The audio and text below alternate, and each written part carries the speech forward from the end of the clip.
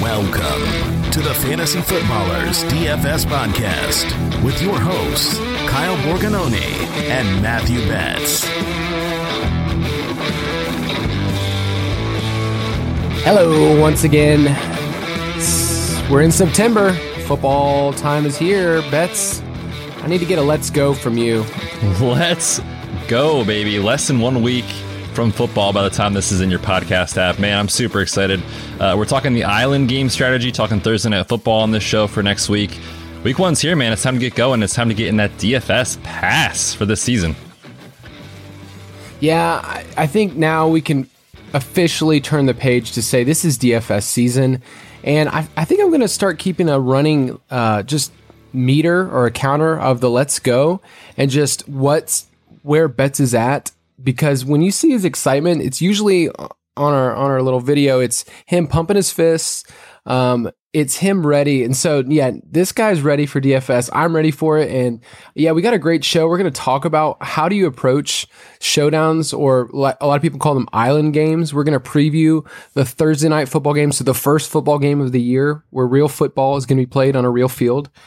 And then maybe open it up to you guys, because we're going to start a few contests between Borg and Betts and any DFS listeners. So I'm excited about our content. I'm excited. Next week will be our first week where we're going to record a week 1, and we're going to get in the rhythm of talking about the main slate and some of our favorite picks and what we're writing about in the DFS pass. So got some awesome stuff. Let's do a quick question though.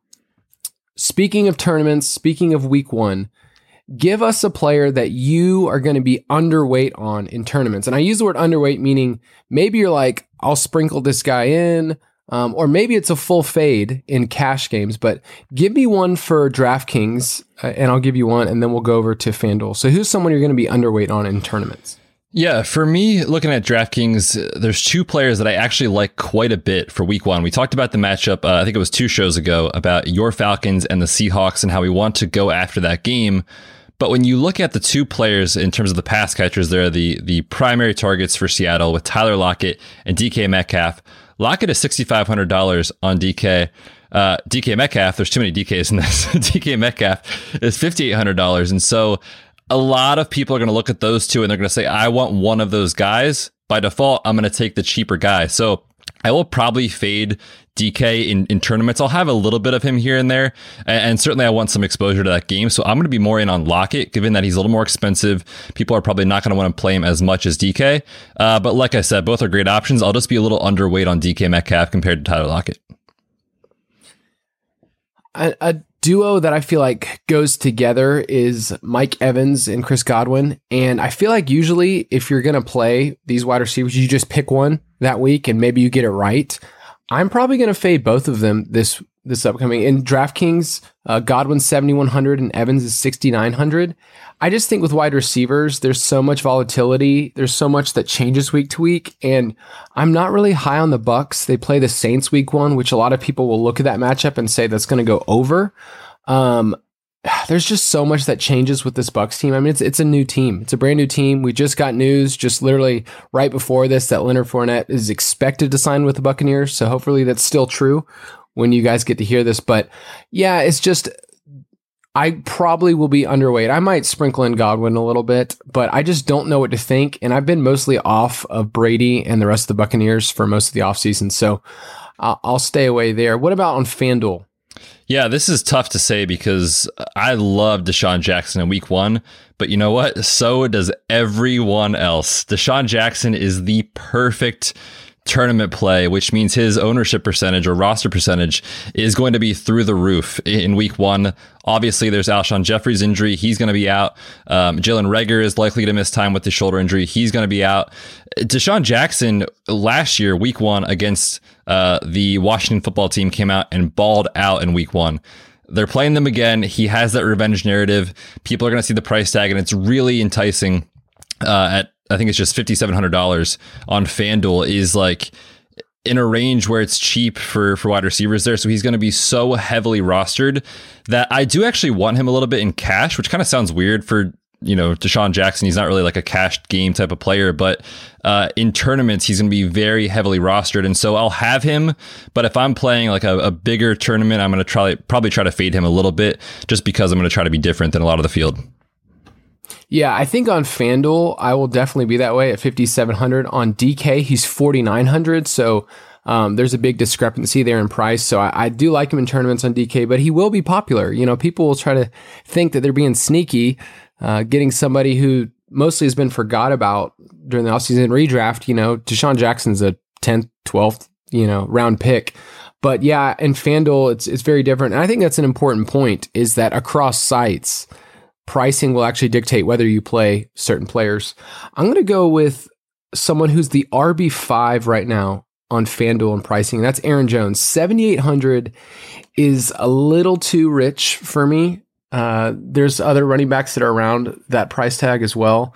If Miles Sanders is good to go, I still like him at 6,800. There's some much more cheaper options. I love Raheem Mostert at 6,200. We've talked about Jonathan Taylor. If he gets the workload at 5,400 on FanDuel, that's great. And then just right below Aaron Jones, if you want to pivot, Austin Eckler is 7,700. So I'm just not big on Jones. They play at Minnesota. And although that defense is kind of revamped, I'm just not convinced that Aaron Jones is a top 5 play this next week. Yeah, I'm not sure I'm with you on that. I am with you. I'm not sure I'm with the pricing. You better be. You better not ever disagree with me, Kyle, I swear. No, I'm not sure I'm with that price. Like RB5 on that slate is pricey for sure. And the Minnesota defense, it is revamped, but they did just sign a big time defensive piece there on the line. So their front seven might be better than expected. But yeah, I don't know, man. RB5 pricing, I think I'm with you. Yeah, because if you didn't agree with me, I was just going to log out and this podcast was going to be over. So I'm glad that we're on the same page.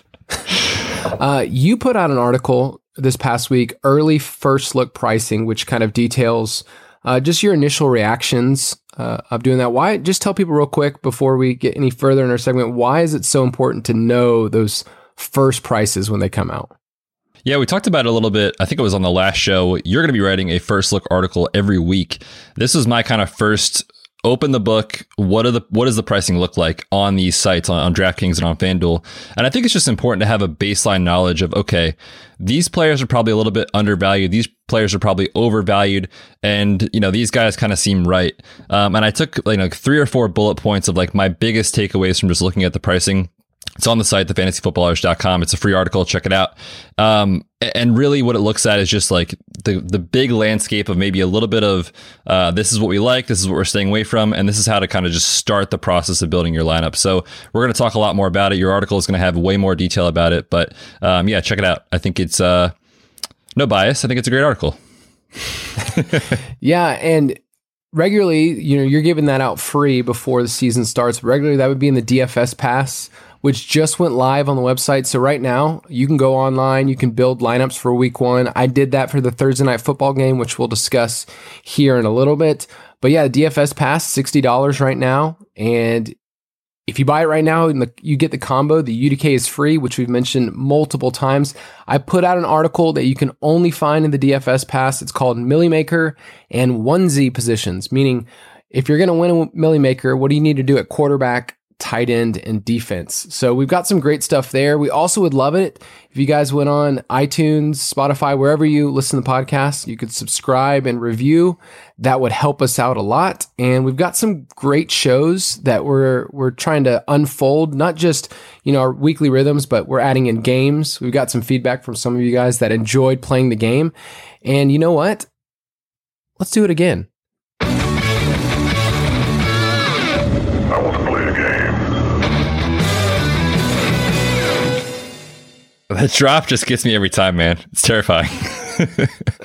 Yeah, the control, once again, I love having control over these games. And if 1 week you're feeling spunky, if you want to do it, that's totally fine. But this is a Thursday night football edition of this game. And really, what I wanted to do is just kind of give a lay in the land. I looked at every single Thursday night football game from last year, from 2019. I excluded the Thanksgiving slate because it's not really an island game. You're usually playing 3 games on that Thursday of Thanksgiving. So I looked at all of the different games of what was going on. So it was 14 different weeks.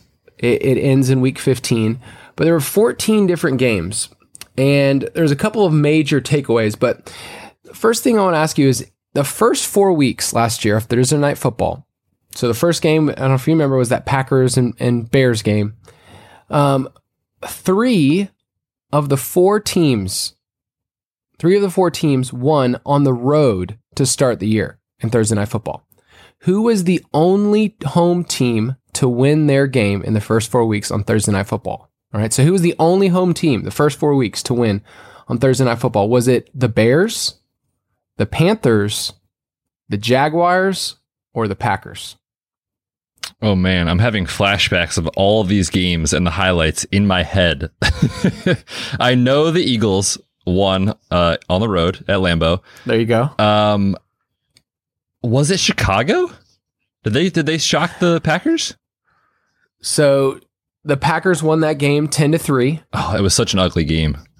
It was an ugly game to start the year. Okay, so you got 2 left. Was it the Buccaneers and the Panthers? Did the Panthers win at home, or was it the Titans and those Jaguars? Let's go with the Jaguars, man. Let's go with Minshew.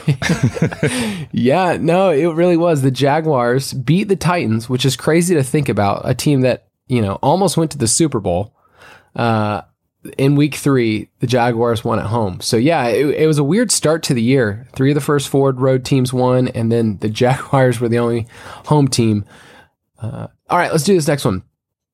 Last year, the average total, so over and under, the average total for an NFL game in 2019 was 45.6 points. Okay. What was the average total for Thursday night football games? And just to give you some context, Thursday night football, especially those island games, kind of gets its, the credit that people usually give it is people are rusty or they don't have enough rest. So, that could mean a lot of different things. But what do you want to guess the average total was? I feel like this is a trap question. I think the totals actually came in around something similar. I'm going to go with like 42.5. Not that much lower, but a little bit lower. Dude, you hit it right on. It's 42.7. Let's go. You're a smart man. Yeah, so it was a little bit lower, and which kind of makes sense, that there would be some low-scoring games, and some of those did pull down the average, like that, Bears and Packers game that was 10-3. But yeah, so knowing that, all right, so the average was 42.7. How many of those games, there's 14 total Thursday night football games, how many of those were scored, the total was between 40 and 48 points? So you got to think about it. That's a pretty wide gap there. Well, you gave me a freebie. You mentioned the week 1 matchup was 10-3, so I know that one is not included. I'm going to go with 10 of the 14 games. What if I told you 0 of them? My gosh. That's crazy, man. So, and no, so this really, was eye-opening when you were looking at the games. And granted, we have a 14-game sample size, so, it's almost a full season, but really it's nothing compared to the vast majority of the rest of the teams and every other game. But just looking at Thursday night football games, it was either last year, and this isn't predictive of this next year, it was either your team went over or your team went way under. I mean, there's games where a team scored 28 points total, 37 points, another 28, a 36, a 27, a 13, a 34. So there were some games where teams were just hot and cold. And so we're going to talk about how do you approach these island games. And for me, one of my big points that I'll get into is you just got to pick a narrative and run with it, because some of these teams are going to come in and just completely like lay down and roll over. And then sometimes there's going to be some back and forth affairs. There was a really fun game towards the end of the year, the Ravens and Jets. It was like 42-21. Let's see, Packers and your Eagles was an exciting game as well. Sure was. Where it went 61. So you kind of have to pick which one it is. All right, I've got one more for you. So you don't have in front of you the list of who played on Thursday Night Football, but just just know almost every single team was a part of that. Everyone kind of gets showcased at least once. So just assume that almost every quarterback had a chance to play on Thursday Night Football. My question is, which quarterback threw for the most passing yards on Thursday Night Football, and which starting quarterback threw for the least amount of passing yards on Thursday Night Football? I feel like because you're smiling like that, this has to be like a gross answer, like someone you would not expect to put up yardage. I'm going to go the opposite way first. Was the least productive passer Aaron Rodgers in week 1? No. Okay. No, it was not. Right. The least productive was Patrick Mahomes. Wow. Who put up 76 passing yards with a caveat, he did get injured. Right. That was the patellar dislocation game. I remember that. Okay, back to the other side. Classic patellar dislocation game. Oh, classic. You see it all the time. Not really. For this one, I'm going to go with someone like a Phillip Rivers. Just sounds gross. Shout out to Jason on that one, by the way. It is. P. Rivers is a little gross. It was actually Aaron Rodgers because they played in that Eagles game. He put up 422. Yeah, no surprise there. I should have known that. The Birds always get torched in every game we play. Yeah. So, guys, the reason why I bring up some of these, and some of them are just a fun game for us to play, is when you look at a island game, all right, an island game, it stands on by itself. There's lots of conclusions that you can kind of draw from looking at the game. Everyone has their eyes on that matchup, and there's so many overreactions that happen. I feel like a lot of times after a Thursday night game or Monday night game, the next week players are devalued if they had a bad performance or elevated if they just came off a monster performance. So it's really important when you see these games, especially this upcoming week when we get to watch Texans and Chiefs, it's easy to make that first week kind of assumption of this is how this is. You know, if you would have done that last year with the Chiefs, you would have said Sammy Watkins is the wide receiver one for the rest of the year because he went off for them. But we need to kind of have some context around that. And so we're going to go into a couple of tips and just strategy about Island Game, but let's kind of explain how that works on DraftKings and FanDuel. They're pretty similar. There's a little bit of a caveat difference in FanDuel, but what's it like playing a showdown lineup? How many players do you need, Bets, in order to play? Yeah, so on DraftKings, like you said, it's a little bit different. They have 6 players in a showdown lineup, and then on FanDuel, it's a little bit different. We'll get to that in a second. But you got 6 players, and you have a captain in that lineup. Yeah, and then the captain, his points are multiplied at 1.5. And so it's really important, whoever that captain is, it really needs to be the best player, you know, out there in terms of fantasy. But also the difference on DK is their salary is also multiplied by 1.5. So sometimes it's actually better to take someone that's a little bit cheaper because you can actually fit in more players. But if you're taking a quarterback, which they score the most points usually, if you're taking a quarterback, know that his salary is going to hit somewhere around like $18,000 or, you know, it's a crazy amount. And so it's not always as easy as saying, I'm putting a quarterback in the captain and then I'll fill in a bunch of cheap options. You kind of have to figure out how to mix that in. And we'll talk about some of that strategy. But on FanDuel, it's a little different because your MVP is what they're called on FanDuel. They get 1.5 point multiplier, but there's no difference in their salary. So basically, it takes that value idea and you're just saying who's the best player, who's the MVP on there. So you basically need to find the guy who scores the most amount of points. Is there a certain site that you do more for single games? Yeah, I like the salary strategy component to this, where, like you're saying, on DK, on DraftKings, you have to factor in, okay, if I put this player in my captain spot, yes, he gets 1.5 times the points that he normally would, but his salary is also increased. But the cap doesn't change. It doesn't go up with the showdown slate. So you still are working under a cap, and it's still difficult to fit all the players you want in. On FanDuel, it's a little bit easier because, like you said, the salary doesn't change. There's not as much salary saving type of strategy on FanDuel. So I like that on DraftKings. I play on both, but I prefer DraftKings for that. For this first week, I mean, it's when the most amount of action and most amount of involvement you get from fantasy because people are just dying to see a game. I think that's why last year's that first Thursday night was such a letdown when you get a 10-3 contest. But the most important part really is picking a captain because that's different than how you normally play DFS and you're constructing a lineup. So why don't you tell everyone, how do you how do you go through picking a captain? Yeah, the question really depends on like what type of game you're playing, or what type of contest, I guess is a better word. If you are playing in a cash game lineup, you're trying to beat one person, or you're in a small field and you just have to finish in the top 50%, whatever it is, you cannot afford to have a bad game from your captain or you're done. I mean, there's no chance of you cashing. You have to have a good game from your captain. So I'm not going to be quite as risky in those types of formats when I select a captain. We talked about it. You just said, quarterbacks usually score the most points. Their salary goes up as a result. But also at the same time, if you're, let's say, for example, like you're talking about a stud like Patrick Mahomes or Dak Prescott, and it's like a cake matchup. If it's a cash lineup, I'm fine putting him in the captain spot and kind of figuring it out from there. But if you're looking at more of like a GPP type of format, you have to be willing to be different in your captain selection. And this kind of goes along with like the whole tournament philosophy anyway. But looking at who is your captain makes such a difference. Like everyone's going to play the quarterback on one team, the favorite. Usually people are going to play at least one pass catcher with them. They're probably going to play the running back, but you have to be able to say, okay, what is the game narrative that I'm putting out there? Like Kyle said, you have to pick a narrative and run with it. Do I expect this to be a high flying affair with lots of points? If so, great.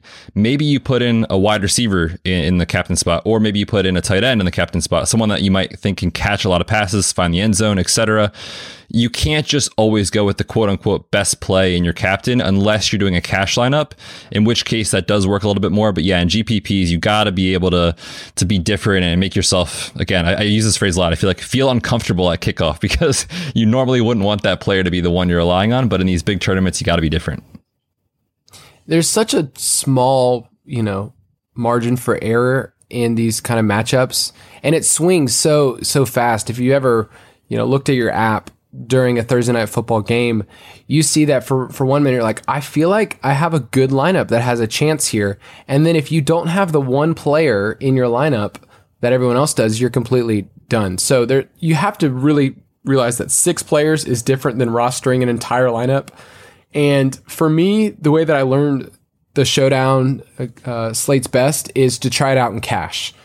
And with cash, you get to try out, especially this first week, who are some easy plays for me where I can basically, play some strong floor plays. So for instance, playing 2 quarterbacks would be really easy way to start. And then you can save a lot. The crazy part is that the salaries are not kind of, they're not the same across the board. So on DraftKings, you can get a player for $200 compared to Patrick Mahomes, who's, over 11,000. So you can have some really weird constructions, but in cash lineups, you get to play a couple of positions that honestly aren't that cool in terms of fantasy, but defenses really matter a lot in these showdown, and they're a way to save a lot of money. I also like that I get to play kickers. I said it. I knew you were going to say it. It really is. It is a fun way to watch, but then you're rooting for a defense. Normally in a giant tournament on a Sunday, you're just hoping you had the one defense that got a touchdown. You're really only choosing between 2 defenses here. So it's a great way to kind of make sure that the variance is kind of closed because you're just picking between a couple. And you get to wait for more matchups on the slate for GPPs. That's what I do, is I mostly play cash for these showdown slates. It's a little bit safer for me. I just know that if I play the GPPs, then I'm going to miss out on one of those players. Like I'm going to miss out on the random touchdown from Khalif Raymond. I don't know if you remember that week for the Titans, but on a Thursday night, he hit this long bomb, and I didn't have him in any of my lineups because I didn't even know who he was. So, so it's important to, try something out in cash. Yeah, for sure. I definitely agree with that. And really quick, kind of just speaking to that, I don't know, did you look at the show doc? I put my example was Khalif Raymond. No, I didn't see in that. The playoffs last year. So the next kind of point that I wanted to talk about was how do you select a sleeper in these showdown matchups? Because it's a different animal. It's so different than a normal slate where you have tons of options. And there's tons of guys that are like sub 5K on DK or sub 6K on FanDuel that you can feel really comfortable with. But in these showdown matchups, it's literally one game. So you're going to be looking at guys that are sleepers that are like the wide receiver 2, 3, sometimes 4 on a roster that you would never play in a redraft league. You would never play in a cash lineup in a regular slate. And so it makes the sleeper selection a little more difficult. And I will say too, you need to be monitoring these injuries way more closely, and not necessarily that it matters more here versus on a Sunday, but you just need to be able to monitor them, because if there's any change in status, the selection of player pool that you have to choose from that you feel comfortable about starting is so much lower. You have to be able to be looking at these guys to say, okay, who can I snag that, because of this injury is going to come in and catch 4 balls for, 48 yards and 2 touchdowns, like something just random. And it really narrows your player pool. And the option I wanted to talk about was Khalif Raymond. So it's great that you brought it up. That's so funny. He was the biggest, he was the captain on the biggest tournament winning lineup last year in that playoff game. Here's his stat line: 1 target, 1 reception, 45 yards, 1 touchdown. I mean, the probability of that happening was so low, but it's a sleeper because it's different. Not a lot of people played it, and everyone else in that game said, oh, Derrick Henry is just going to go wild and run all over these guys. But the player in this tournament didn't have Derrick Henry. He had the stack. He had Ryan Tannehill. He had Khalif Raymond in there, and he also didn't play AJ Brown. So you have to be able to kind of look at this narrative that you're creating in your head saying, okay, maybe Derrick Henry isn't going to smash this week, even though everyone else thinks he is. If I want this player to hit, this pass catcher that no one's heard of, I need him to be with Tannehill as well. And so you really kind of want to just look at the overall picture, paint a picture in your head, tell yourself a story and run with it. And that's kind of how I go about finding sleepers. Again, it's so uncomfortable in these type of showdowns because the player pool is just so small. Yeah, and if you go into your game saying, I know exactly who this sleeper is, you're probably wrong. You just have to be able to know that there's maybe somebody out there. And we'll get into it in just a second. We're going to preview the Texans and Chiefs game. And there's a couple of sleepers that I think would be good for us to kind of mention. But yeah, he was the one that stood out to me because it was the last Thursday night football game, or one of the last ones. It was in the playoffs. That was the Saturday night. Yeah, Saturday night playoff game. It was rainy and cold and gross. Yeah, he put people over the top, and I bet he was in, less than 2% of lineups or whatever it was, But that's what you have to do. But it is great that you get to look at one matchup. You get to kind of just look at who's the 4th-string wide receiver on this team. I've never thought about that before, and you get to at least say, maybe I'll throw him in a lineup. So it's really fun to kind of get on that micro level. But I want to end this segment just to talk about Island games are so much more micro and so much more random because you're looking, statistically speaking, at just a 1-game sample size.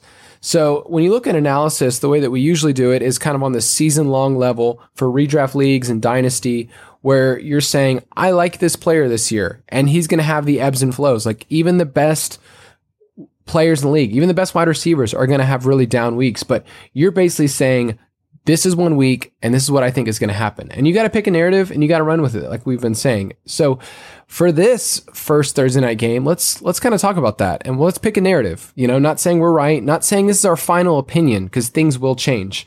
The line for Texans at Chiefs did change, where it's now at 54. It was at 54.5 earlier, and the Chiefs are now favored by 9.5. I just checked that right before this, and it will probably change in the next week. Any initial takes that you're seeing from just looking at the lines so far, the Vegas lines of Chiefs minus 9.5? Yeah, just real quick, kind of speaking to historically what happens for the Chiefs in home openers with Andy Reid. They cover the spread 5-2 in covering the spread. They're 6-1 in terms of win-loss. So certainly Vegas is kind of going that route and saying, okay, the Chiefs are likely to win. They've got the better coaching staff. I think we can agree on that. And I'm just laughing because I'm looking at the show doc. A peek behind the curtain, Kyle put Bill O'Brien's chin on. That's all he gets. On the show doc. That's all I see. And of course, it's the dimple on the chin. So I'm cracking up at that. But if you guys want a good activity, just go Google Bill O'Brien's chin and then only screenshot that part and leave it on your desktop and see what people say. Yeah. Oh gosh. What was I saying? Oh, the Chiefs have a better coaching staff. They're certainly favored in this matchup. And I think they can come out and go wild in this game. I mean, they're returning, I think it's 18 starters in total compared to the Texans who are not. And, that matters, especially in this season where continuity is just so key with these offenses and the weird offseason that it was, and training camp being weird and no preseason. So I like the Chiefs in this one. And I definitely think the over has a chance to hit, because if you look at what happened last year and what Deshaun Watson can do when he's trailing, certainly this could be a shootout. Yeah, this is a rematch from last year's divisional game. Remember where the Texans were obviously up a ton, and then, the Chiefs just came storming back and just stomped on them. It's crazy. I looked this up. When opposing teams led the Chiefs by 10 or more points last year, Mahomes was 5-0. That's unfair. That's not real. Unreal, you can man. have a player to come back. And then what I love about the Chiefs too is that they're willing at the beginning of the game to just say, we're going to throw the ball. That's what we're going to do. So no team in the NFL, this is per Sharp Football, pass the ball as often as the Chiefs in the first 3 quarters of the game. So 67% of the time they were throwing the ball at the beginning of the game. They're just saying, this is who we are. This is what we're going to do. And maybe towards the end of the game, when they were destroying people, they would run the ball more. But yeah, I like them being able to push it. 9.5 is creeping up there. But it's the home opener. They're the Super Bowl champs. And if you remember, the Chiefs a couple years ago came out on Thursday Night Football and they beat the Patriots. I remember that game, and Tyreek was going all over the place. That was the Kareem Hunt game where he was just going bananas. But yeah, Chiefs 9.5. I don't mind it, but it's way higher than I would. I don't like to get that close. But also the Texans, this is not a fearsome Texans defense by any means. Like, are you intimidated at all? We haven't seen anything from them, especially in the secondary. That's the biggest concern. And, if you're going up against the middle of the road quarterback, maybe it's not a huge concern. But as you just said, it is Patrick Mahomes. I am concerned if I'm a Texans fan with the secondary. So how are you attacking this just for the captain spot choices? Obviously, the 2 quarterbacks are unbelievable. They're in play on DK. Mahomes is a little over 12,600, and Deshaun Watson is 11,800. Any lean you're at right there?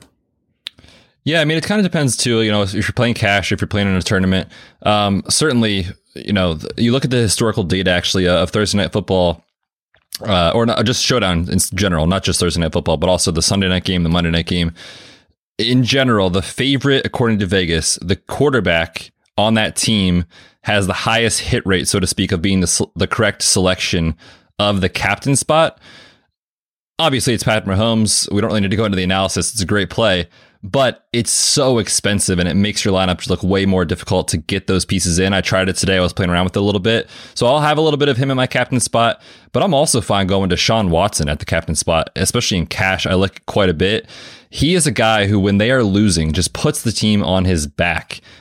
His efficiency rises by a ton. He goes from 7.7 yards per attempt up to 8.4 when they're losing. And then he goes from 4.4 yards per carry to 6.3 yards per carry when they're losing. So he just says, you know what? This is my team. I got this. And that just seems like fantasy gold. So if Vegas is predicting, a 10-point loss potentially from Houston, Deshaun Watson should have plenty to work with there in the second half. Yeah, you're dealing with probably 2 of the quarterbacks with the highest ceilings in the NFL. I mean, other than maybe Lamar when Russ is cooking. I mean, these quarterbacks can just completely take over. And yeah, I love Watson. And if you're projecting them to be behind, he's a great kind of pivot off of Mahomes. They're only $800 difference. So it's really not that much, to just go up to Mahomes and just stay with it. So it's kind of just picking your guy. If you're going to get both of them, you're really just going to have to, the rest of your roster is going to be trash. I don't recommend doing that. Apart from maybe cash plays, if you think that's where you want to go. I do like, in terms of utility plays, I really do like the Chiefs defense. Deshaun Watson, 3 years in the league, has been sacked at among the highest rates ever in league history. And so if you know that you're getting sacks, you're probably going to also create turnovers. And this Chiefs defense is a lot better. If you remember 2 years ago, this is a defense that people picked on all the time. But last year, especially the second half of the season, they were pretty formidable. In the playoffs, they got better and better and better. And they have a lot of continuity, which is something you need in 2020. So the Chiefs at 3,400 have been one of my main plays in terms of my utility spot. How do you feel about that? I like it if you're playing Watson, actually, which kind of sounds counterintuitive, but I think it's an important thing for our listeners to know is like, everyone thinks about defense in fantasy as being like, okay, I want the team that is going to be shutting them down, and it's going to be like a 14-0 game or something like that where they're just dominating. But really, you need the opposing quarterback, and we're talking about Deshaun Watson potentially having to take over this game and throw more and potentially run more and create sack and interception opportunities, therefore defensive scoring for the other team. So it's kind of counterintuitive. You don't get docked a lot of points on these platforms if the other team scores points. So like even if Deshaun Watson comes out and the Texans put up 21 points, they score 3 touchdowns, there could still be a pick 6. There could still be a fumble recovery or 2, a bunch of sacks. So I actually like that quite a bit. Yeah, it does sound counterintuitive, like you said, but he's going to keep pushing it. If they're going to be behind, if there really are, 9.5 point dogs, he's going to have to keep pushing it on the road. And you want those turnovers, and especially if you get like a pick 6 or, if you get a quick score from the defense, he's on the field again. You're getting Watson up again and more plays run. So yeah, I don't mind that. If you're playing Watson, Chiefs defense is a great way to do it. A couple other plays that I really like, if you're going to go Watson, stack him with Will Fuller or the Flying V, as he's now called. And yes. How do you feel about David Johnson? We don't really know what to do with him. He's 7,600 on DK. Duke Johnson is 4,800. How do you feel about the D Johnson bros? Well, first of all, you have to make sure you select the correct D Johnson when you're doing this. I want to kick it back to you, though, before I answer. I mean, your research over the past couple of years has really pointed to vacated targets going to a running back. Mr. DeAndre Hopkins is not on the roster anymore, 150 targets last year. Like, are you confident that David Johnson is going to be getting a lot of receiving work this year? It's really up to Watson because the Texans have been bottom 5 in terms of running back market share. Like, they just haven't been throwing in the running backs. They acquired Duke Johnson, and so you figured last year, oh, he's just going to get a ton of targets because he's basically a slot receiver sometimes out of the backfield, and they still didn't hyper-target it. But I do want to say, not throwing to the running back is not a quarterback trait. It's a scheme. And so Watson can do it in the same way that Cam Newton never threw to the running back. And then all of a sudden he had Christian McCaffrey and he shifted to that. So he's got 2 great receivers who are running backs named D Johnson. And so we're out on the field. I do think that there will be an increase. Yeah, the Texans have the highest percentage of vacated targets in the league. So their floor is a little bit higher. I still am not, I need to see it with David Johnson first until I kind of want to plug him in my lineups and just say, I mean, I'll definitely sprinkle him in some lineups, but I'm not over the moon. Yeah, I think I'm with you. And it's tough because if this was a Carlos Hyde, Duke Johnson situation, and we're looking at, okay, maybe they're playing from behind a lot more, I would probably be fading Carlos Hyde and just going after the pass catcher running back, but they're both great pass catchers, so you can't really take that narrative anymore. I will say, however, last year, the Chiefs were a team that you could definitely run on. And a lot of that was because Chris Jones missed time with injury quite a bit last year, and in the games he was in, the Chiefs defense was a completely different animal. When he was out, you could run on this defense with ease. And so assume he'll be ready for week 1. Hopefully nothing changes in the next week or so. I probably will be fading David Johnson in this matchup just because I'm not sure who's going to get the pass catching work. And for that reason, it'll be a little bit tougher to run on this defense with him in the lineup. What's important too is who is the high end guy that you're going to go for. Is it going to be Tyreek Hill at a little over 10,000? Travis Kelce is 9,200. CEH is 8,800.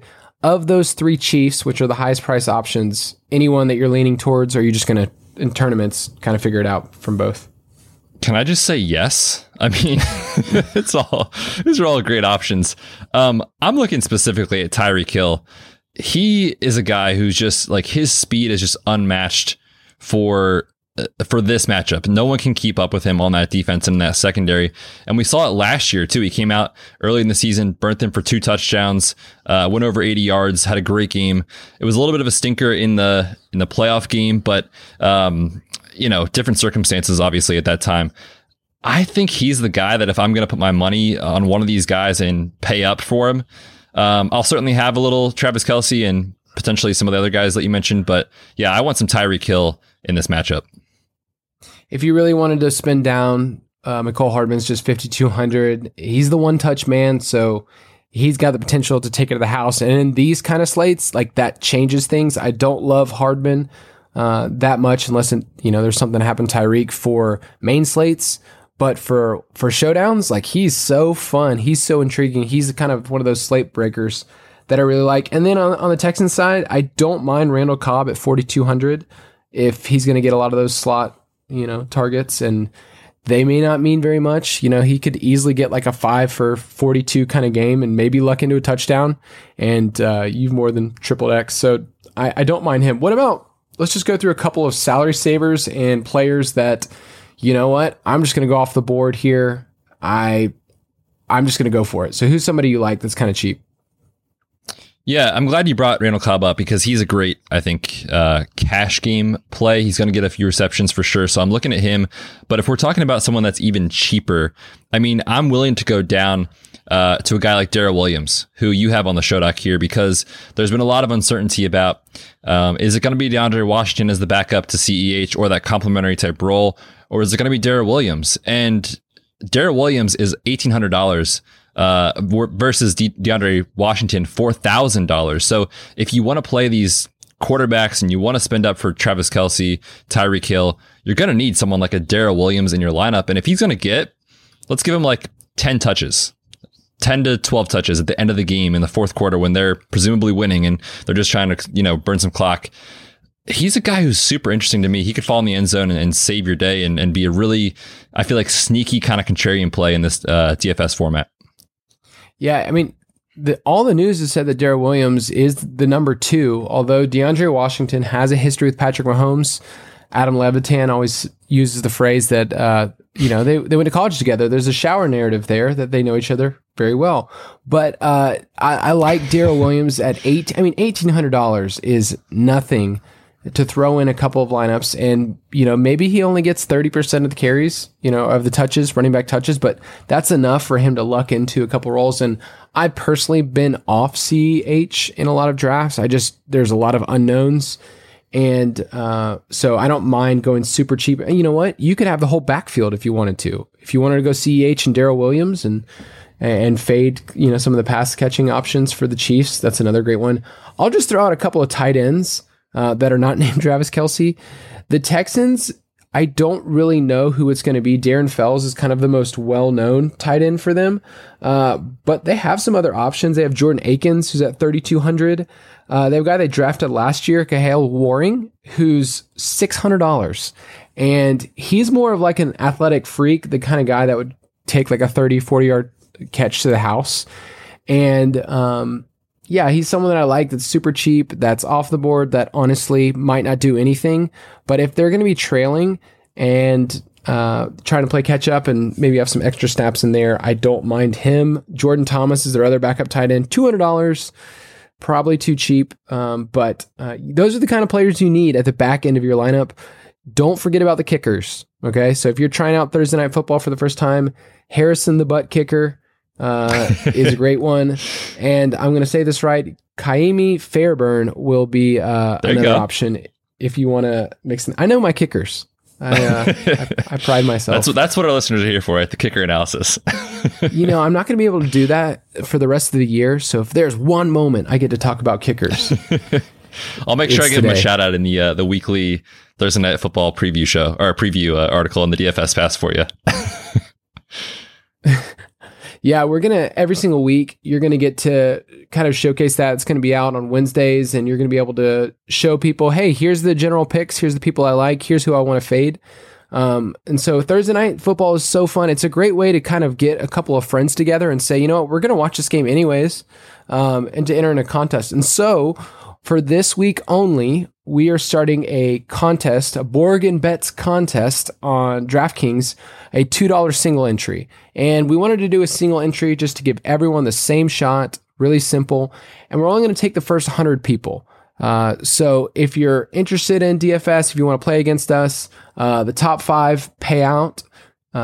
So you could win a lot of cash there and only put in $2. Starting the following week, we'll start doing with the main slate and have some people enter into that. But we're going to keep it at 100 just because that's a really even number to think about money and how that you can distribute that. But we will send out the link on Twitter if you're interested in it. You can check out our Twitter or just message us and say, hey, could I get in the DraftKings this week? Could I get in the league? You'll have a week, almost a full week from when this podcast airs to be in on that. But be really, really fun. Something we get to participate with the listeners each week and be a part of it. So any last things you want to say on the Thursday night? Just let those listeners know, where can they find that? Is that going to be from the show account, or is that going to be from your account or my account? Whose account is that coming from? People need to know. It's going to come from our account. All right, there you go. And so we'll have it pinned. I'll have it pinned on my account, just the contest link. And it should be good. Dude, hit him with the handle. Oh yeah, at Kyle_Borg. If you're not following on the Twitter, what are you doing? Are you stuck on MySpace? You still on Vine? Well, we don't have any content on Vine. Dude, some of our listeners might not even know what MySpace is. That's true. It would be really cool if we found out the youngest listener here is 16 or 17. I did get some mail the other day for the footballers. There's people that listen to our show that are like 12, 13 years old, and they're asking for advice. So it's cool to see that our show is family friendly and that people can get into fantasy football even at a young age. 100%. If you're interested in playing a little bit more best ball, the Best Ball Mania is still going on at Underdog Fantasy. You can sign up today for Underdog and enter in a chance for $1 million in prizes. I just finished another draft for my best ball. I'm feeling good. You've got a couple entries. How are you feeling about your best ball entries? I've got more than a couple. That's for sure. Every time you do a read, I'm like, you know what? I should do another one. Why not? No, I'm feeling pretty good about them. Different roster constructions, different strategies. It's a ton of fun, guys. Check it out. UnderdogFantasy.com is the place for best ball. Yeah, and so as we close, hope you guys had a great week. Hopefully Island games make more sense to you, and we're looking forward to having an awesome week 1 next week. Thank you for listening to another edition of the Fantasy Footballers DFS podcast. Don't forget to visit us on the web at www.thefantasyfootballers.com.